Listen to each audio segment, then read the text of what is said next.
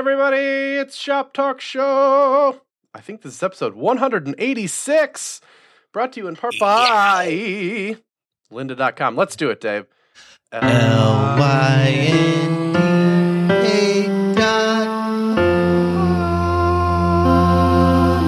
That's pretty good. I think we should work on it actively, but only practice during the live show. Yeah, I think that maybe theme go song lower. is One of us should hit a lower note. We're in the same register. That was the problem. Yeah. Anyway, Lynda. Hey, Lynda. Yeah, doing real good. They're an online learning platform with over 3,000 on-demand video courses to help you strengthen your business, technology, and creative skills, which is no joke. Think of that, 3,000 courses on there. For a free 10-day free trial, visit lynda.com/shoptalk to get that free 10-day trial, which you can make good use of, I'm sure. And Environments for Humans, who are promoting their CSS DevConf. That's the URL as well. CSSDevConf.com. It's getting pretty darn close, but there's still time to see one of the best web conferences of the year. It's totally focused on CSS, which means I love it. Both Dave and I will literally be there in the flesh, hanging out, probably having some cocktails, shaking hands. I don't know, whatever we're going to do there. Dave's doing a keynote. I'm doing some show and tell, encouraging. I want to see what you're working on. I want to talk about it. I want to get you on stage to talk about it. It's going to be kind of sweet. Pending details on all that, but we're kind of working stuff out. So check that out. It's coming up at the end of October here in Long Beach, California. That's CSSDevConf.com. We got an interesting show lined up, I promise you. So let's kick it off, Dave.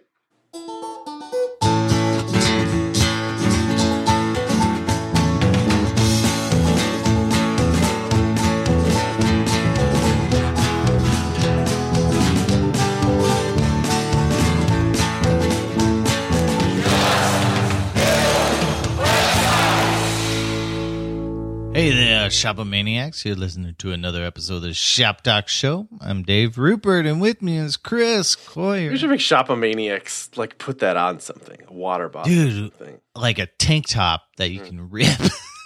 Oh, yeah. Oh, really? Like Hulkster style? Hulkster style. I like it. Shopomaniacs. Oh, yeah, And brother. we'll write it in, like, lightning bolt letters.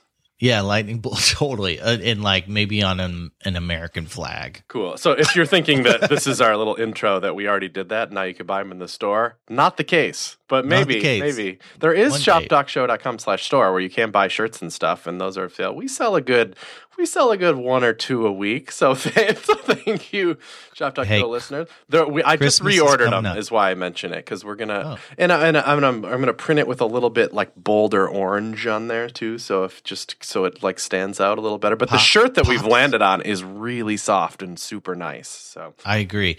I might need to get another one as well. Sure. Mr. Dave has maybe put on a few pounds. Sarah, if you're listening, send Dave a new shirt. Yeah. Double X that, baby. Me too. Yeah, me too. Just put some X's on my last order, please. Oh, speaking, Dave, of things that have changed recently, that is the topic of this show. And maybe you've been hearing our hints on it. Dave's been talking about it a little bit. Dave has some blog posts at daverupert.com that you can check out. But Dave had this brilliant idea a while back that he's going to go Windows. And so that we're calling this episode Dave Goes Windows with an exclamation point at the end of it, probably.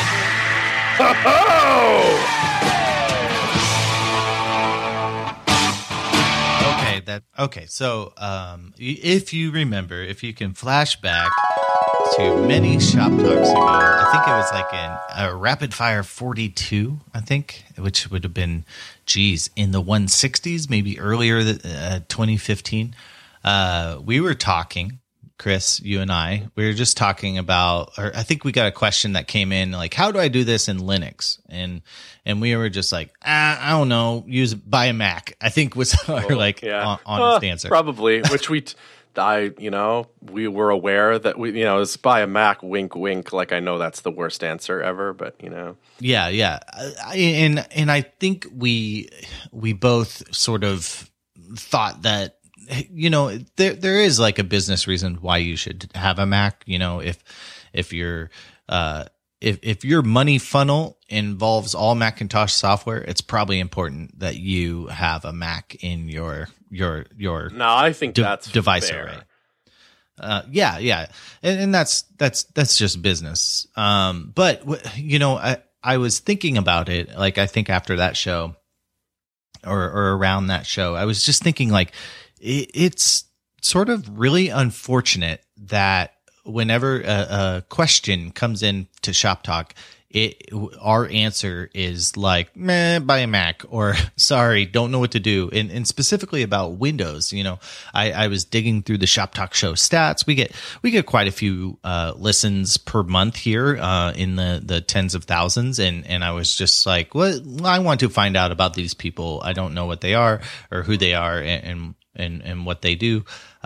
People from lots of different countries, mostly American, but lots of different countries. But the device, the OS split is like, it's for desktop, and mobile is another thing. That's like a whole other deal. But it's like it's like a 52-48 split between Mac and Windows. So our audience is about 48% Windows here on the show. I have it open just because I thought I would do that. So we're actually at 20% mobile, that's pretty interesting. That's a lot higher than some of the other sites I work on. Systrix and CodePen are way heavier on desktop. But I think this is appropriate because you're like, oh, a new show, and you click and listen on your mobile device or whatever. At least like my mental story of what might happen on Shop Talk Show leans that way. But then OS wise, it is Mac is the highest, but it's only at 40%.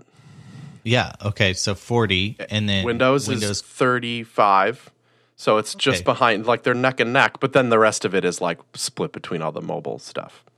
Right. Or what? So 35% of people are on Windows. Fairly neck and neck, which is surprising. Yeah, and we were kind of a Mac software advice podcast. Have you heard any podcast where it's like two white guys talking about Macs? It's a very common podcast. Yeah, apparently we're one of those. We're one of those. And so I just was like, I was unsettled by it, or I was like, I wish we could provide a better answer. So, and I have history with Microsoft. Paravel built their website. We've worked with them on a few projects in the past. I have like very low ill will to Microsoft. I know the people there are working hard and trying to build a better product. And you might say you have a very positive relationship with Microsoft. A cash flow positive, a very positive relationship with them. And so I just was like, I think that sort of sparked like, hey, this idea. And then I think I went to a few conferences around then. And one thing I noticed was every speaker had this, aluminum laptop with a big glowing apple, and they'd take it up on stage and the big apple would be glowing, and so everyone could see it. And then you look across the sea of devices and there's a bunch of glowing apples, and for me, this is sort of where it got, and I was also reading a lot about the web, like the history of web stuff. But, when we're very much presenting this device monoculture, when we mock up our websites, we put the iMac next to the, laptop, the MacBook Pro next to the iPhone, when we show our portfolio off, we're very much like using Apple's beautiful, sexy hardware to kind of say, like, this is what the web is. It works on all these things, But I feel like at the same time, we're kind of promoting a monoculture, a Mac monoculture, and everyone has the same device. And I started thinking about that. And not only are we advertising for this, company with billions of dollars in its coffers, like that's one thing. I feel like, power structures you want to kind of dismantle at some point. But the other thing was I felt like we're stripping the web away from what it's really good at, and that is universality. The web works on every computer with a web connection, an internet connection. So that's kind of amazing to me. And I feel like when we present like all these aluminum devices, we are kind of stripping the web away from what it is actually really good at. It's not just a runtime that works on, we talked about that in the last episode, I think, but it's not just a runtime that works on fancy, sure, the web is everywhere, but we only happen to be using it on our MacBook Pros or whatever, or at least in some case. And it's kind of funny because it feels like a monoculture, because I talk to you who's got a Mac, all my friends have Macs, and but then it's like more of a bubble than a monoculture, because we can look at these stats and see that it isn't one. Right. And so it's like all the I guess the face of like speakers and people who do podcasts, it's all Mac, and I think we need to add a balance to that, and so that's where we kind of proposed the experiment of Dave. Well, and you were willing to do it. I mean, there's other things that we might in the vein of This Idea Must Die, our last episode. There's moments of like performance monoculture in a sense, and that we're all on very fast internet connections for the most part. I mean, maybe not absolutely everybody, but that's a thing too that we don't often. And I've heard this proposed before, like slow internet connection Wednesday or whatever, where you open up the DevTools and crank them down, because that's a thing that DevTools can do now, or run some extension on your machine that slows down your internet connection for that same thing, to develop some understanding, some empathy, experience your sites in a different way than you normally look like. And I'm totally an offender in this, that I have the best setup that I want. I have the best setup that money can give me, and I'm standing in front of it right now. I have a very nice desk, I have a nice microphone, I have a keyboard that I've experimented with to, speaking of which, is a Microsoft keyboard, because I think they make fine accessories for computer products. So I guess I have some diversity in accessories. But I have the monitor that I want, I have the computer that I want, and all this stuff. So everything is kind of lined up real good for me. And that's even weird, because like Dave was saying, the web is more than that. It says it works on slow connections and a variety of screen sizes and in different languages. And there's so many variables. And if you only ever do work with, not the best, but just one slice of that you tend to build things for the one slice of that. I mean, even down to the browser you're using. I mean, sure. I think we're like 98% Chrome, and I've learned, and we can talk about it later, but I've learned like Chrome on Windows kind of isn't that great. No offense to the Chrome team, but it doesn't. No, it doesn't have a very sweet vibe. It's still good, but I think there's other better options. I mean, I wonder if I can drill down into this on here. Can you view on Windows what browser are people using? Oh, I don't. That would be interesting. I think it's mostly like Chrome. So I think that's the other thing too. Is everyone uses Chrome, develops on Chrome. And that also might be our website's fault, because the audio player only worked in Chrome for a long time. Cool. I bet there's a way to do it. I don't want to do it on the fly on the thing, but you can browse analytics by like secondary dimensions or whatever. That'd be interesting to figure out. Because you think on IE if you're on Windows, there's at least slightly higher chance that you have. Okay, so let's say you're on a Mac. The three most popular ones are Chrome, Safari, and Firefox, and the Opera's in there too. But okay, let's put that in there too. 4, and then if you're on IE, you don't have Safari, but that's replaced with IE, so it's the same slice. But what are the is there a high chance? I mean, is IE anywhere near Chrome in user usage, like globally? Oh, yeah. I mean, well, I think it's dropped quite a bit. It's still pretty darn high. I think it's pretty darn high if you add up all the IEs together in one lump. I think Edge traffic is currently really low, but Windows 10 which Edge is the default browser, has rolled out to some millions number of machines. So quite a few people have Edge. So, but whether they're using it or not is a different story. Yeah. Okay. So IE is still. It looks like Chrome is way ahead, but IE is still a pretty high bar. It's the second highest.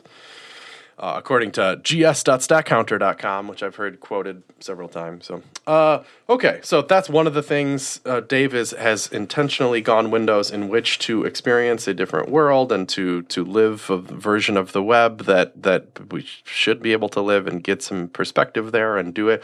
So I guess the rest of the time we can talk about what it was like for you, Dave, and I can pepper you with questions on the good and the bad and how it's been going and stuff. Also, it happened through us communicating a little bit with Microsoft. There's a lot of people that are at Microsoft now that, I don't know, that you maybe know of or heard of or have recently gone there. I think of Ray Bango, David Story is there, Scott Hanselman I've recently met, Christian Heilman, Aaron Gustafson are new to the world. These are people that have like been at other browser vendors or have had a long web career that are sometimes somewhat recently. Some of them been there longer than others, but there's certainly some kind of big names at Microsoft recently. Did you talk with primarily Ray to line this up? Yeah, so I wrote about this and tweeted, and Ray Bingo from Microsoft reached out. He's kind of the what would you say, the kind of they don't want to be evangelists, but like a kind of, is that a loaded word or team whatever? Coordinator. Yeah, I just sort of. It could be kind of slimy, scummy. I get it too, but it's been used a long time, and for the most part, evangelists are great. But yeah, it does feel like a loaded word that it's like, ugh. Well, and it maybe doesn't encompass like, oh, they actually manage a team, or they, anyway. So Ray is let's call him Microsofty. He's a Microsofty, and he reached out and he was like, I this sounds cool. Let me run this up the flagpole, talk to everybody I need to talk to, and try to get some hardware and see what we can do about making this kind of happen. And he disappeared for a couple weeks and then came back and was like, I think we got it. I need your address, and I'm going to send you a Surface Pro 3. So that's cool. So that was kind of the end of it. I mean, just because we're not under any like contractual agreement with them for the show or anything. That's what I when Dave pitched this, I was like, and it's just, you feel free to put this all on me, Dave. But that's what I think. I thought that this could be big. I thought this would be like, it's almost like sponsored content. So they gave Dave a Surface. So a Surface is worth whatever bucks, right? It's probably worth about what one advertising spot on CodePen on Shop Talk sells for. So it's not like this entire episode is some big sponsored episode or something. If you got that impression already, I'm sorry. It's not really. They full disclosure, they totally gave Dave a free Surface, and that's really cool. And we're going to talk about, and Dave kind of wanted to do this anyway. But it's not something where what I was even kind of hoping for it to be almost like sponsored content, because we could follow this journey of Dave. He's still going to say what he's going to say, but it's kind of like, I don't know, Dave, you're a prominent figure in the web industry. This is a big, interesting experiment, and it's worth a ton of your time. Like, I know I'm putting words in your mouth or whatever, but it's kind of like you have to switch your development environment. You have like a lot of work to do to get this up and running, and like, why can't Microsoft help with some of that? It seems like this is like, we're going to talk about Windows a bunch. We're going to talk about it to a bunch of people who need to be talked to about it. It's kind of like the best marketing you can possibly do. So I feel like if we talk to the marketing team over there, but how do you do that? I mean, you can't just call them up on the phone. It possibly would have been a different story, but this is developers talking to developers, and this is how it went down. So, such is life. I think like for me, we kind of, they should pay me, but it was sort of a, for me, it was kind of Han Solo money. Yeah. Like, would it have ruined it if you got money for it, or would it have been less? Well, I don't want to bail at first sign of Imperial entanglement. like if the going gets rough, like let's say, for example, I can't install Rails. I was just like, I don't want to like bail on the experiment. So I thought like, oh, well, if there's money involved, that like pads my interests, that makes it kind of a job for me to like stick with it and figure it out. But that didn't happen, and that's okay. It's just the hardware only. And I think that's actually kind of a more honest, like I'm able to give you a more honest point of view as a journalist, a fart podcast journalist. I'm able to give you an honest review, sort of like The Verge or somebody who would. Sure, and I wonder if they would avoid it. Maybe it wouldn't have gone through anyway, because it is a little dangerous, right? I mean, what if you don't? What if you want to be 100% honest, and there's some stuff that you seriously don't like about it, and would they want you to say that, or would you, or even if it wasn't as clear as that, would you be hesitant to say those things because they gave you money or whatever? I think that's a possibility. And what if it blows up in their face? What if you hate it, and totally bail on it? That's like negative marketing then. So that would have been dangerous. Yeah, I think we, in exchange for the hardware, there's like a thing you sign or whatever. But it's just basically a very honest agreement. It was just write about these things, like write about your experience. Here's 5 things like you probably will experience on your journey. And that's basically sort of what I kind of I'm falling into. These are the things I'm going to write about. And then if I have a problem, that there was like, don't just like tweet and whatever, shame it, but like ask us, and there may be a low hanging solution we can figure out. So that's all that it's been. So, yeah. Okay, so that's the kind of background of how it happened. You got, and that's all. Is that literally the only Windows device you have, or do you run a desktop too, or is the Surface kind of straddles the line between a desktop and a not desktop, doesn't it? That's the thing. The Surface is sort of the equivalent in Mac world of like a MacBook or a MacBook Air. It's kind of a thin device, but it's also a tablet, and it's also I have a docking station. I bought the Surface Pro 3 docking station, and I can just pop that in, squeeze it, and then it shoots out to my big 34-inch monitor. Okay, and yeah, cool. So it's your one Windows development world. Yep, and it's not the Surface isn't like super high powered. It's not like a gaming rig. My friend Jan recently made a gaming rig, and it's really awesome. It's super, super smooth, but, it's not that like it's underpowered, but underpowered like a MacBook or MacBook Air. So it's everything you need for development and businessing. But, if you want to like whatever, play Destiny. Is it one of those weird devices that has that's touch and click, right? Like you can plug a mouse into it and use it that way, or touch it? Yeah, so it has everything. It has it's touch, a fully touchscreen enabled, which is beautiful, by the way. Congrats to the Microsoft team. Like, they figured out your like touch responsiveness of that screen needs to be super fast to make it feel like natural and normal. So they've done a really good job. And then like you can magnetic attach a keyboard to it. And then you have like a normal QWERTY keyboard with a little trackpad. And then it has a little stylus that goes with it. So I can even like draw on it. Like I can make comics if I want to, which I haven't done yet, but I need to do. And then, yeah, like you can Bluetooth in a full keyboard and everything. And it's just like a normal computer. So. Okay. So that's the Surface. That's what you have. I'm trying to think of a natural way to go on here, as I have so many questions about your actual environment. So, maybe we should just go into that. So when you got this thing, you're like, I'm going to not only just like have it sitting there, because that's not the point of this in any way. The point of this is to use it as your primary machine, or do that to the best that you can. So maybe the first thing is, I don't know, you have to pull your repos on it, right? So you can start getting to work. So how are you a command line Git person, or are you using like the GitHub app or something, or how do you deal with Git on it? Yeah. Excuse me. Sorry. Yeah. That was interesting. Like, so you open up the shell, the command shell, CMD, which is not the normal one, because Windows isn't a Unix thing, right? So it has a shell, but it's different. It's sort of it's not DOS, but DOS based, if you will. So you open it up and you get a C prompt, not a $sign squiggly. So you're just like, okay, this is different. I'm in a different home. And Git is not there by default. So that's sort of a shocker. It's not on Mac either, is it? Or is it?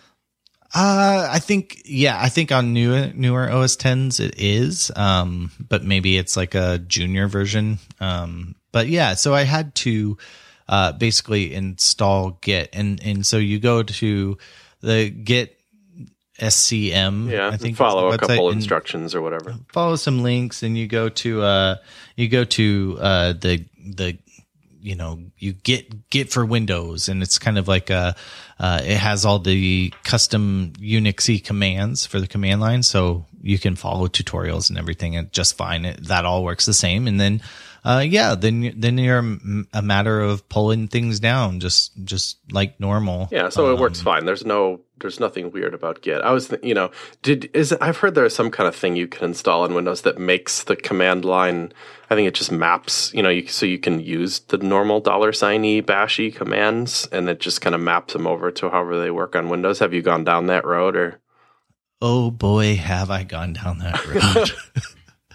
Oh, lo, for many moons I tried to go down that road. So a lot of people have tried to kind of port Bash or Unix commands to the Windows shell. So the PowerShell or the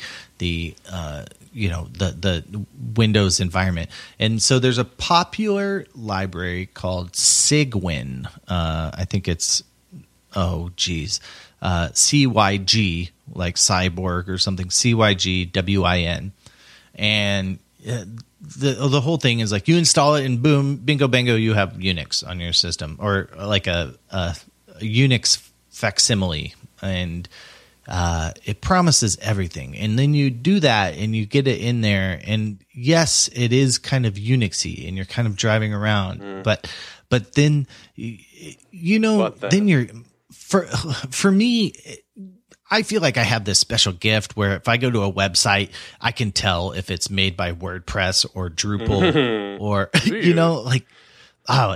try me.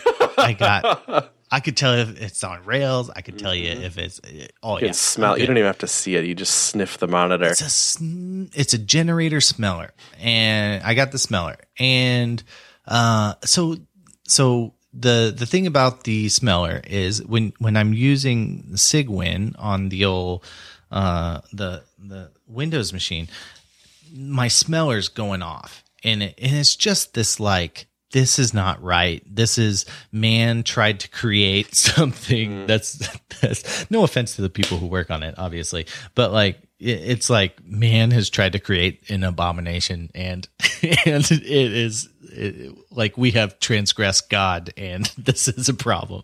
It just doesn't feel right. Do you ever get that feeling? Sure, maybe you don't. Sure. But I was trying to think of an analogy for it, and I'm working on one. But yeah, it's just like we have this is not native to the environment. Sure. Well, maybe one is that if you've ever tried to run that free SVG editing software on the Mac, what is that one called? Oh, like GIMP or something. Well, GIMP is one of them, yeah, which is Inkscape is the one I was thinking of, where it's cool in that I think it's probably smart for the team that they have like this one interface that they run, and it uses this interface emulator thing on the Mac, which I forget what it's called, which is embarrassing. But anyway, when you open it up, the entire interface is like emulated. So the menu system doesn't look like an OS X menu system. It looks like an emulated menu system. So it just looks weird and funny. It works fine. It just, I guess, but it, like it feels different. And I'm sure there's things that actually don't work quite like you'd expect them to because it's entirely emulated. So you get that feeling like, oh, weird. And I've heard that it's actually not that weird when you're like on Windows. It's a little closer when you're running Inkscape. And when you're running it in Linux, which is what it's emulated from, it feels 100% at home. So it's not like they invented menu systems to run this. They're just trying to run probably trying to run one code base and not have to keep separate code bases for separate platforms. So it's probably smart for them. But when you're using it on a Mac, it has that weird smell where you're like, I don't want to use the weird menu system. Yeah, and that's the feeling I got, and I'm talking about feelings. Other people probably are like, "Yeah, it's just fine. You're a dummy," and that's a good feeling that you have. So I respect your feelings. But for me, it wasn't working. The Sigwin stuff, and I hit lots of problems. I use rsync to deploy my blog. So I'm having all these great experiences on Windows, and I'm like, I'm going to blog about it. So I tried to blog about it, and then I'm like, I need to deploy my blog. And I got Jekyll up and running in 10 minutes on this system, and it was awesome. Nice. Jekyll, it takes 2 hours on a Mac to do that. And if you have to install Xcode, it takes 20 hours. But if you it took 10 minutes or something. Okay, so Jekyll ridiculous. Possibly worked even better. Git sounds like it was basically fine. Yeah, it gets like an install a binary node, install a binary, done. There's no homebrew thing, or there's a thing called Chocolatey, but I hear that's kind of like a one dude's working on that, so maybe it's not super smart to use it, sort of thing. But I think you can still use it. But so you got Git going, you pull down one of your projects, and now you have a folder or a directory full of files, and you need to do your job. You need to do some programming. So you open up the files in. Are you like Vim Master, or are you using Atom or something that's cross? Well, there's no Vim, but No Vim. So I use Atom. That's like my day-to-day code editor, no matter what my platform is. So I really like Atom. For me, again, it's like I'm writing HTML, CSS, and JavaScript in HTML, CSS, and JavaScript, and that just feels good, man. That's like, that has a lot of power to me. But I had an experience. Here's another experience. Whenever, you know how you can use Atom space dot to open a directory, open a project in from the command line. Are you familiar? Mm-hmm. Do you do that, or maybe you use Subble? I use Subble. Subble. Yeah, Subble. So Atom has that same thing as Atom, and I was using that in the command line, and so I should finish up that story, but I'll keep going. So I was doing that in the command line, and I noticed it was taking like 20 seconds or something until I was able to edit a document, sometimes 30 seconds. And it's gotten better, but maybe like on a cold start, it was taking 30 seconds. And I was just like, gosh, that's slow. So I was like, I'm going to try another editor. So, Visual Studio Code. Are you familiar with that? It's a cross-platform. The official Microsoft one, or? Yeah, so Microsoft has Visual Studio, which is this big, huge .NET software maker thinger, which is cool. But they have this kind of, it's called a junior version, but they have a light version called Visual Studio Code, which has some of the super features of Visual Studio, but it's more designed for like writing little node apps or maintaining little sites like I do. Okay. So you use that a little bit too, or? Yeah, I use that a little bit. And so it's pretty cool. Just that, like, I mean, I'm using like a Microsoft product, and it's in the vein of like Atom or Sublime or Brackets or something. It's like a customizable, you edit JSON to customize. So then you edit some files, you commit them back to Git, you're doing your job. That's pretty cool. So that sounded like people could switch if you wanted to do this. At least you got that going, especially if you're primarily a code writer. But of course, you need to also run to see what you did. You need to have a running version of your application too. So, and you work on a variety of projects. So I know you had a little trouble getting Rails installed, and maybe still are. So you could talk about that a little bit. But and then also, like, what about other things? Can you run a PHP app? Do you have a WordPress setup on there? Can you run Python? How does all that go down? Yeah, so everything is works pretty well. Python works, PHP works, everything works pretty well. That Ruby MySQL. Works. Yeah, you can. So MAMP, which you use on Mac, they have a Windows run version WAMP now. and whatever. there's MAMP with an M. So it's like the same company that makes the Mac version now makes the and they Windows don't call it version. WAMP. They call it MAMP for Windows. It's MAMP, yeah. Yeah, I think WAMP was another. Yeah, it was another different company group, and then there's XAMP or something, which is a whole other thing. But MAMP makes another thing. So it's, I mean, for me, I quit. I could do PHP from the system PHP in Mac, but you learn really quickly. You kind of don't want to do that. So MAMP is a really great fence around that. And so, yeah, that exists here. Okay, so running Node, a WordPress setup, no big deal at all. You could Node sounds like that was a one-line install, works fine. Node is amazing on Windows. They have put a lot of effort. Microsoft has put a lot of effort into the Node community to like make it compatible. And so it's awesome. It's a first class citizen. I mean, you can build native Java, HTML, CSS, and JavaScript apps in Windows, and that work on a phone to an Xbox, anywhere to a hologram machine. So you can like they treat HTML, CSS, and JavaScript as native level code. There's no oh yeah, you need to use this gigantic transpiler thing to make it work. It's like this is they treat it as native. It's pretty cool. But yeah, Ruby on Rails has been my Achilles heel here. So I built Daytrip right before I switched to Windows, and Daytrip is a Rails app. It's really, I enjoy Rails. I like Rails, as a framework for developing, and I, tried to install locally and pulled everything down, and I'm trying to install the version here, and, it's just not working.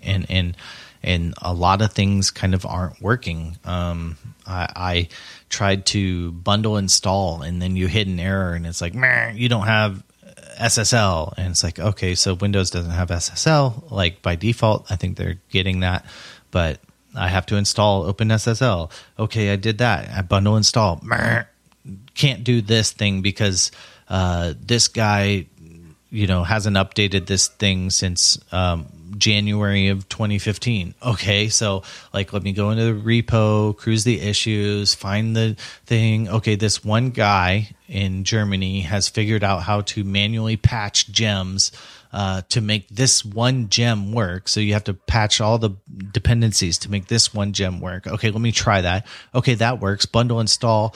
Meh. Hit another error. Another gem is having a similar problem, so I have to go cruise those issues to find a fix for that gem. It just ends up being this I don't know what. So it was your particular gems that were the problem, not Rails itself, maybe, or does Rails? Well, so Rails has dependencies, right? I mean, it's I see. Just a stock install of Rails has a bunch of gems.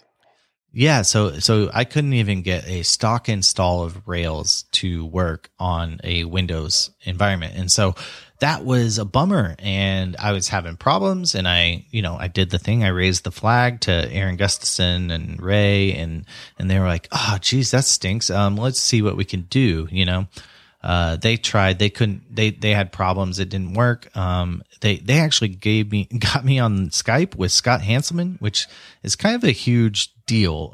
Scott is a very VIP. Mm-hmm. He is a very important person, but and Scott was cool enough. He's like, I'm about to go on vacation, but let's just sit down and try to figure this out. So we just went and we grokked, we bundled, installed, hidden error, Googled or Bing the error.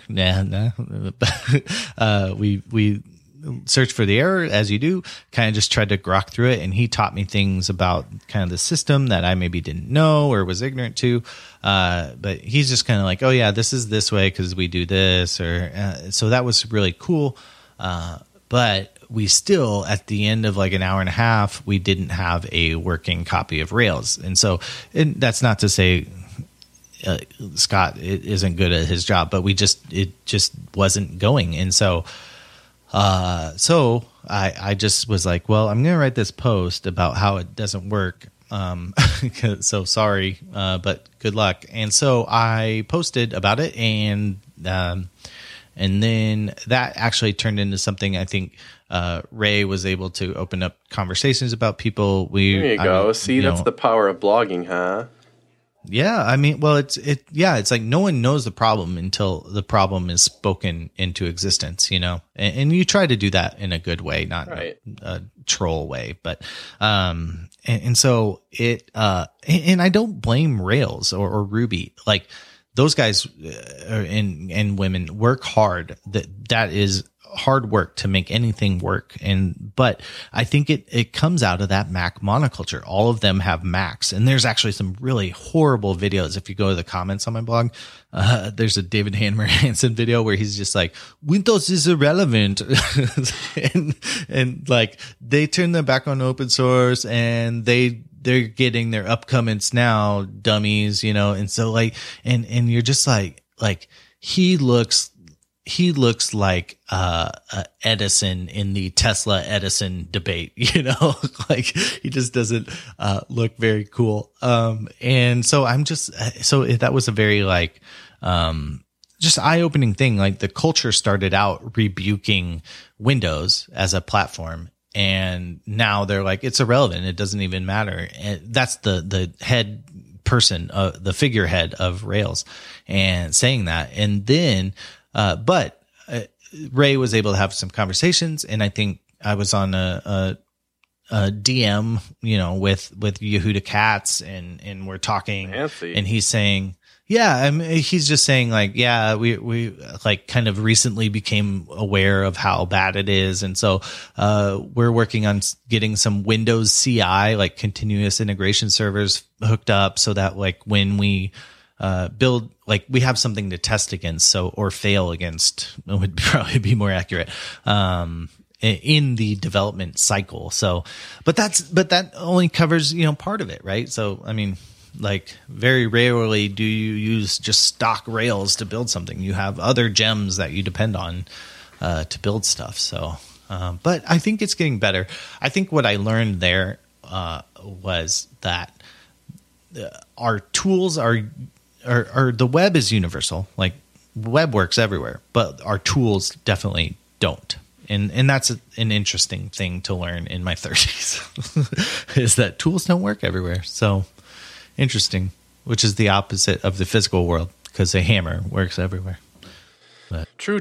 So talking about learning new things, as Dave has been doing, one of our sponsors this week is lynda.com. That's LYNDA.com.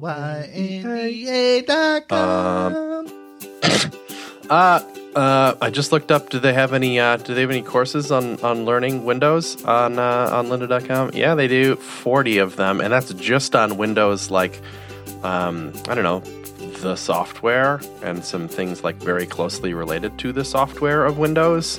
So yeah, plenty of stuff there. If you're looking to make this switch, you can learn from Dave's advice here from a programming perspective, and also, dig in with some actual long-form courses on lynda.com if you wanted to. So much stuff there. 3,000 courses of things on lynda.com. It is, as they say, it is for problem solvers, for the curious, for people who want to make things happen. Maybe you want to master Excel. I've always secretly wanted to do that, as it's so oppressive when you see people like. And I learned from Dee, she helps at CSS Tricks and CodePen, doing all kinds of numbers stuff. She's telling me about this like Excel world championships, where they give you like the winner gets a golden keyboard that's missing the F1 key, I think, which is like an in joke where that like brings up help in Excel or something like that. I might have the joke a little off. I think that's amazing. So yeah, you could get closer to winning the world championships of Excel by taking some Excel courses and getting going. And so many obscure classes like learning negotiation tactics and management skills and stuff. So I was just looking at some of their newest courses, and there's so many that I was like, I would take that. There's like one on exploring all the Watch OS 2 features. So 2 just came out, so they have this whole video on. And I feel like if I had the watch, I would watch. I don't have an Apple Watch, but if I did, I've heard that like interactions and stuff are obscure enough, and it might be nice to like be shown how to do all this stuff, so you know that you're not like missing things that your new fancy watch can do. I think that's pretty cool. Illustrator, Creative Cloud, Power Shortcuts. I use Illustrator enough that I could certainly benefit from that. Amazon Web Services, data services. So we just switched to RDS at CodePen, that kind of learning stuff. There's just a lot of stuff that's relevant to the type of work that we all do, either tangentially or directly. iOS 9 new features. Look at all this stuff. God, there's blast out new courses at Lynn. That's great. Again, that's lynda.com/shopdoc to get the 10-day free trial. Okay, I have so many more questions to pepper Dave with. What about the keyboard, man? Is it weird to use the control key? Do you map your Mac to start using the control key or vice versa or something? That's probably my biggest issue. Is it really? Like if I'm like honest about like pain points, is like, cause I'll have to now that like Rails confirmed, like myth confirmed it doesn't work really well. I have to like switch over to Mac to kind of build out Daytrip because don't want to lose. Okay, so you're doing some switching back and forth while you need to. I'm having to, and I wish I didn't. And I actually like started the process last night of installing Docker to get a Rails environment, like a Unix shell on my Windows machine. Oh, I see. Because you can just fake it like you would on a Mac. You can run Windows on your Mac just like you could run other things on your Windows world. Yeah, so I'm trying to head down that way, but then like something's breaking again. Somebody probably not using the software on the target system, but then and then for some reason I uninstalled Git on my machine. I don't know. So anyway, that was like last thing I did last night. But so I have to like switch over to Mac and like, man, the key bindings will get you, man. Every time you think you're copying something, but then you just closed something or like started an app because you hit the Windows key and stuff. So the Windows key it's a little different than command key, right? The Windows key is awesome. Can I tell you that? Can I tell you about the Windows key? Sure. Tell me about the Windows Chris, key. have you accepted Windows key as the best key on what is it? Does it just tell me about it? So you hit Windows and it pops up your start menu, right? And which sounds normal, but like, and it's already focused on search. So it has like Alfred built in, and I know Yosemite or whatever has their thing, but it's kind of garbage. But so it has like Alfred built in, and it's had that built in for a really long time apparently. So it's pretty good. And which I can means just like start typing the name of a document or an application or a website or. Yeah, exactly. It's like anything you just want to search. You're using Cortana, which is hooked up to Bing or whatever. So it's like you're just going, like you're just using, like accessing your whole system by hitting one key, and then you can hit like Windows E, and then all of a sudden you're in your Finder. Like you don't have, like, it's called Explorer, File Explorer, but like you don't have to stumble around and click the little Finder head and stuff like that. So you just hit Windows E, you hit Windows G, and you're starting to record gaming podcast screenshots and stuff like that. So like, it's kind of super freaking thought out. And then there's a whole bunch of other things, but, so Windows key's good. The control key is obvious, is all your copy paste, and that's your master key, I guess you'd say. But that sits on the bottom corner, right? Yeah. Where's it on a Mac? On the bottom corner. It's just I don't have any muscle memory for using the control key. Right. Like, so your pinky control is your functor. Yeah, sure. I can see that. And then your thumb is the alt key, right? Which is next. That's in the, and so the alt and the Windows key are switched on a Mac. So it goes Control Windows Alt on PC, and then it's Control Alt Option Apple key or Command on Mac, right? So that takes getting used to too. So, but Alt and like Alt Tab is similar to Command Tab. So there's a lot of similarities there in how the Alt key works, but you push keys with like zero confidence when you're switching back and forth a lot. So you're just like, oh God, what am I doing? And occasionally you'll like delete a document by accident, but you just have to slow down then. So that's keyboard problems. Okay, but mostly you like the keyboard because Control is weird because it does all the stuff, but the Windows key is good. Windows key's super powerful, man. What else are your favorite parts? Of the operating system, or just well, you switched to Windows, so you've had some this works fine moments. You've had some this is hard moments. Have you had any like this is awesome moments beyond the key? Yeah, I mean, so there's simple things. I mean, like I installed Rdio, right? So I use Rdio, and you know how you have the like media keys, play, pause, start, stop, all that stuff, right? Mm-hmm. And you know how it's never worked on the Mac ever. like you have Rdio or Spotify open and you hit the play pause key and suddenly iTunes starts up and it's like playing stuff. That doesn't happen on the Mac or on the Windows PC. It is the play pause key is like, oh, it intelligently knows what app you're trying to use. It's like, yeah, that's what you're trying to use. It's awesome. The other thing I've noticed, which is I've got two more things. Okay. So, like, you know how when like Steve Jobs was like, no one will ever touch a laptop screen. You know, that's foreign. When you have a touchscreen laptop, you use it all the time. Oh my goodness. It's so easy. Like there's maybe nothing more satisfying than punching that X with your finger and closing something out. Like just boom, nuked it. Like, so it's like iPad level enjoyment, in your day-to-day work. So I really like that.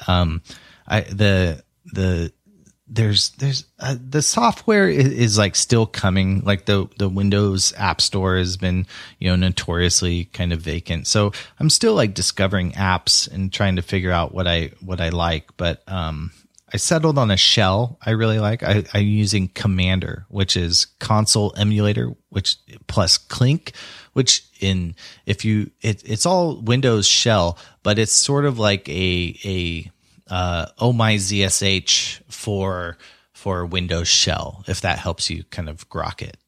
So it's just kind of a friendly shell. So I really like Commander. But I think the number one surprise, are you ready for this? Are you ready, Chris? I'm pretty excited. You ready? The number one surprise is Microsoft Edge. And I really like Edge.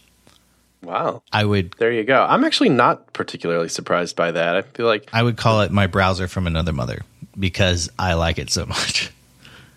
Because I don't know that as much as all the people put all this time into browsers, and I love browsers and I love browser people and all that stuff, what I actually like is the web, and the browser feels like a pretty thin shell around that. Like they offer a little bit of features that sometimes are a little bit compelling, but not nearly as compelling as like just the browser inside of it and what it does. Like, is it fast? And so, I like Chrome rarely ever like forgets my tabs or something. That seems like a fairly, not trivial, but like not the most important thing in the world. And I don't know, I guess it saves passwords and stuff. Like what does Chrome actually do for you other than the main thing, which is just load websites fairly well and fairly quickly? And so like if another browser can do that too, the pain of switching isn't all that much. The other thing it does is have really good dev tools. So, but it seems like most browsers are kind of leveling up their dev tool situation. Yeah, and Edge has pretty good dev tools. I think it takes some getting used to, but it's on par very much so with Windows. You have network panels, you have performance panels, memory panels. I guess I just saw that you can emulate devices now. They have like experiments where you can, I don't know, edit JavaScript on the fly. But yeah, like Dom. Isn't there some regards that some like test suites that kind of are the closest thing to proving how good a browser is, and Edge is kind of winning in a sense, isn't it? Like it's the most browser compliant or spec compliant browser. Yeah, it has like most ES6 features or something, but that stuff I don't care about. So I'm like, I don't need that. Well, isn't that a brave new world that you don't care? I mean, we used to care a lot, and not so long ago that IE was behind. I know this isn't IE anymore; they've rebranded to Edge, but it's kind of like IE 12 or whatever. Yeah, for me, it's just like, how does it feel? Like, does it? Yeah, and IE does a little bit of prefetching sort of stuff, so that may drain your battery, but it's just very just sites pop up when I click enter. It just feels fast. That's like my number one takeaway. When I open up Chrome on here, I have Chrome and Firefox Nightly installed, but like when I open up Chrome, it's like you see the page piecing together, like the herk jerk render, which is good progressive rendering, but like you see it all happen. But like I feel like Firefox and IE on Windows it's just instant. It's great. It's fine. Perfect. I load quick. Yep. Interesting. So I can Chrome's handle your it. least favorite browser on Windows. Chrome is my least favorite. Sorry, Chrome team. I like you guys, but yeah, it just doesn't feel right. It doesn't fit. The vibe doesn't fit Windows. Like it has rounded-y things, and that's not a Windows 10 thing. Windows 10 feels like a modern OS, and that's what I didn't expect. I knew it. You like the OS as well as the OS, man. You don't get all these big old shadows. You don't get these rounded corners. There's no like colored like close buttons and stuff like that. It's just simple. I mean, the iconography you can get a little lost in. You're like, what is that button? But like, it's just, man, it just feels modern, and I really like it. There's lots of stuff I really like.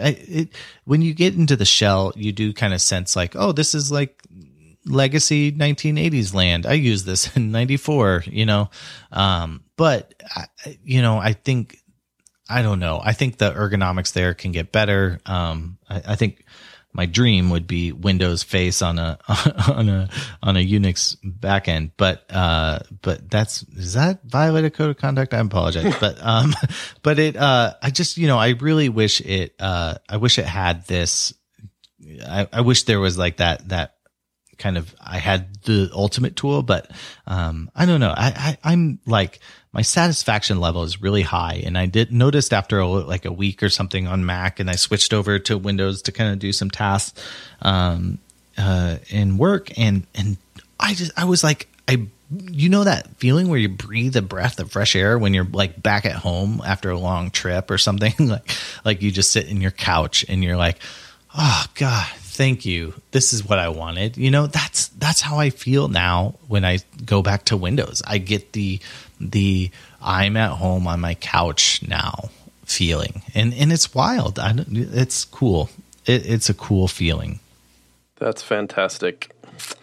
Lot to like. It sounds like though you're switching back and forth a little bit, but maybe the time will come where you don't have to do that anymore. I'm hopeful. That's going to be kind of my push this week. But do they sell something that's above and beyond a Surface? If you really are kind of all in on this thing, would you get another device that's like more hardcore, or are you just fine with the Surface? I'm probably fine with the Surface for a long time, but I can build. Again, my friend Jan, he built a gaming rig, like totally maxed out, 60 FPS, just screaming Mean Machine, runs at like it's like a constant 55 degrees Celsius, which is almost 100 or something, but it's like Scream Machine, super performant, smashes through games, and I think he spent like $800 on it. Which, like, I'm like, wow, that's cheap for like an ultimate gaming rig, like something that can just power through StarCraft, or it just doesn't even care what you're doing for like $800, and that just seems wicked. And I already have this stupid big monitor I bought, so I might head that route. But that feels like a very more permanent. Did you buy that super weird wide curved LG one? Oh, yes. Oh, that's great. The LG ultra wide 30. Both Tim and Alex have that now Echoed pen, and they love it too. Oh, thank goodness, because it is the best. It is. It's a 3440 by 1440. What? Yeah. Oh boy, y'all need to get on this tip, and I'll give you an Amazon referral link to go buy a monitor. I love it. Do you use two desktops? You do. I have in the past, but I don't at the moment. I mean, I was looking at getting. If you're using two, it's like having two next to each other, only there's no bezel in the middle because it's one super wide monitor. Yes, it is so two, wide. Two monitors physically curved. Fell in love, got married, and then they curved a little bit to give you a hug, to give your face just a little hug. I love you. Yeah, just like, hey, buddy, let's hug. Face hug. And so that may be like 90% of my Windows experience, but is that monitor. But I really, man, it's good. And I think what I'm learning is I think we need to increase device diversity. And time will tell if like I'm stuck on a Mac for work reasons, or I'm stuck on a PC, or I'll use PC. But I just think all this, having diversity is a big deal. So that's sort of what I'm getting at. So speaking of diversity, I wanted to take some time to explain to you how this is some of the things that are gonna go down at CSS DevConf. I think this is their 5th one, and it's known for being at unusual and awesome locations that they go like scout out ahead of time, which I think is super cool. But this one happens to be on this giant docked boat that has like big giant like coal smokestacks on it. It's a big old, what did Dave say? I think you looked it up. It like was a boat for a long time, but it first launched in the early 1900s or something. Yep. But now it's like, well, we're just going to make this into a hotel and kind of event space. So that's where we get to stay on for this conference, which is awesome. And it's called CSS DevConf. So everything is about front end stuff, but there's just a ton of talks about CSS, which I just think is so great. You meet somebody and you want to talk about CSS? Well, good, because they probably want to too. Like it kind of brings together a smaller niche amount of people that go to these things. Anyway, so we've told you about some of the keynotes and stuff. Me and Dave are going to be there. What do you got, Dave? The RMS Queen Mary is a retired ocean liner that sailed primarily on the North Atlantic Ocean from 1936 to 1937. Its maiden voyage. Wow. The 27th of May, 1936. It's a boat that's older than your grandma. Why did it only sail for 2 years? No, 1967, 31 years. Okay, that makes more sense. I was like, what is this, a bum boat? We'll have to drink fancy drinks, period drinks. I know, totally. We're going to Titanic off the front of it just so everybody groans. We'll have captain's hats. Sounds please, could you, speaking of Amazon links, you should go on there and get some captain's hats and stuff. Like, I just think we should do it up as groan-inducingly as possible. Oh, yes. I mean, I'm going to dress like a newsie, probably. As the father. Yeah. So, anyway, that's where it is. That's what it is. It's coming up on October, I think it's 26, 27, 28. One of those is a workshop time, which is great because that's if you like, I want to leave here smarter than I left. You go to the workshop thing too. If it's just want to hang out and be inspired and listen to some of the latest greatest stuff, you go to the conference part. Ideally, both. But there's a schedule, and they use Sketch, I think, they use a cool app for managing the schedule, so you can kind of sign in and craft your own way through this. Like, what do you want to see and when? And then then you vote on them, and they do the best of thing at the end, which is also kind of a cool thing. But it's like, what if you missed the highest rated talk? Well, you won't, because the highest rated talk will be redone at the end, and you can go to it then, which is pretty cool. But right, it's like a Monday, Tuesday, Wednesday thing. Monday, right away, cracking the SVG code, Brenda Storer, accessibility talk by Heather Miglasori, creative typography with SVG. I'm going to be at that one, but it'd be hard to pick because it's right next to React Inline Styles and the Future of CSS, which is what we had that panel on recently. So that's a tough call, and it's competing with smoothly migrating to Flexbox, which is probably on the top of a lot of people's minds. Sarah Drasner is going to be there talking about SVG animations. Can't wait for that. Container-based RWD element queries. Oh, need that stuff. There's some CodePen superheroes here. Gregor Adams talking about exploring fractals in CSS, visualizing data with Amanda Chung. I've seen that talk. That's an amazing one. Oh, Stacy Verdma. I just ran into her at the CodePen Chicago meetup. No pain, no gain. That's funny because she talks about Sass and stuff a bunch, but is also kind of a bodybuilder. I was going to say CrossFit enthusiast. Yeah, but like a super ripped one. So that'll be interesting. I wonder if she makes some connection to that. And Gina Bolton's keynoting, and that's just day one. I haven't even got into day 2 yet. So much. It's like So You Think You Can Dance meets a conference. We vote. Go on. Sure. On people we want, or X Factor. We vote on people to go to further rounds. That's unheard of territory for conference. So I'm going to be. It is on the schedule now. That's good. Is the show and tell is what they're calling it. Which I've hosted a number of show and tells because that's what we've kind of been doing at CodePen meetups. So it's 2 hours long. So I don't know how we're going to run it. I'm sure I'll craft up some cool stuff. But kind of come tell me that you want to show something off, and we'll all get together in the biggest space we can find and do like, this is my name. This is a cool thing I've worked on, and I'll probably pepper you with questions about it and stuff. And then we'll move on to the next person, and we'll just have a fun time doing that. So if you want to come do that, you can. But it's during where the best of sessions are. So if you saw the best of session that you've already wanted to see, then come to show and tell. Or if you missed a session that's amazing, you should probably go to that. And we'll do that for 2 hours on the last day or the day before the workshops. And then right before, Dave gives his closing keynote talk. And then there's a dribble meetup after that. So basically the best day ever, possibly. Wow. A code pen and tell. Which doesn't necessarily need to be CodePen. Oh, yeah. Or then I'm going to talk about Alan Alda, and then we're going to get into dribble meetup. Well, on a boat. On a boat. So you should probably buy tickets for this thing. Get your, if you can, get somebody to pay for it for you. Yeah, I know that not everybody can do that. But still, even if you do, it's not like upper echelon expensive conference. It's in the subs. Yes, it's in the mid. Even if you buy tickets the last possible second, it's $745. And if you bring a group of people from your place, it gets cheaper than that. So that's kind of cool, and you get to stay on this cool boat and stuff. So it's not, it's in the mids as far as conferences go, and which is no indication of quality. It's just how kind of the business operates and sponsorships and stuff. And the business of conferences is pretty complicated. So. All right. Very much worth it. I can't wait to it. Yeah, it's coming up. Oh, there's a countdown. Oh, JavaScript. Counting down. 33 days as I'm speaking right now, and it'll be many less days than that by the time you hear this podcast. So get ready to pull the trigger on this thing, and we will see you there. Anyway, Dave is now on Windows. That was the topic of this show.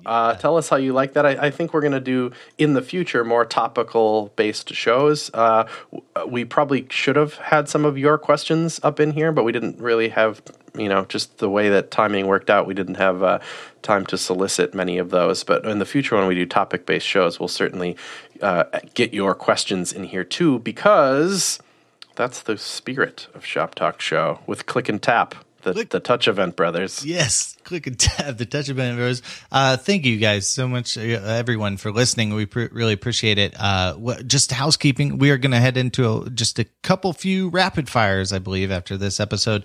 That is because I am having a baby. Well, my wife is having a baby. I will watch her have a baby. You'll be around someone having a baby. Yeah, things will be very exciting. Will be a little, So anyway, if we miss an episode or something weird, you guys understand. But thank you for listening, and check this out too. It's also kind of, we always talk about the Shop Talk Show job board, which is shoptalkshow.com/jobs.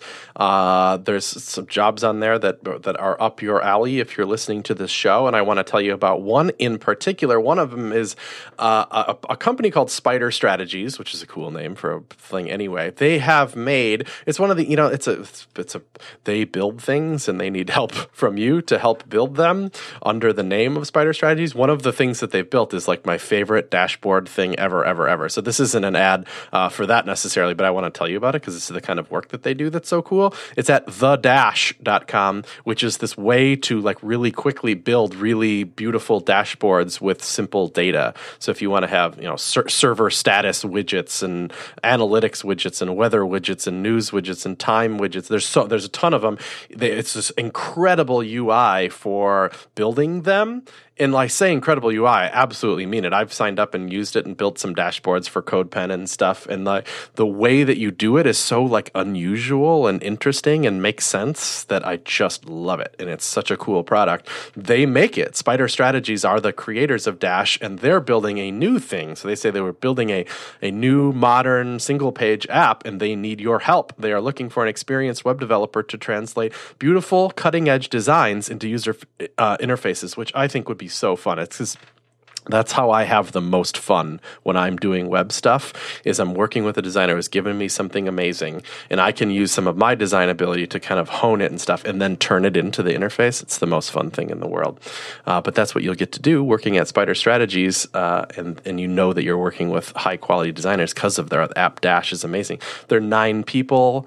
It's remote. They just hang out in Slack and Basecamp and Skype and stuff. Just like, I don't know, that's what I do. We do at CodePen too. So it's a nice way to work, and working from home has a lot of advantages. So we'll put a link to this job in the show notes. So, you just email a newsletter to dc-jobs at spiderstrategies.com to apply, and you're on your way. Yeah, thanks everyone for listening. We really appreciate it. Follow us at Shop Talk Show on Twitter. Rate us up in your podcatcher of choice. Star, heart, favorite, 5 stars. Do it. Thank you. We really appreciate it.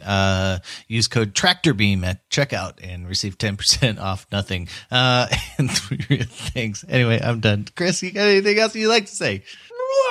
ShopTalkShow.com.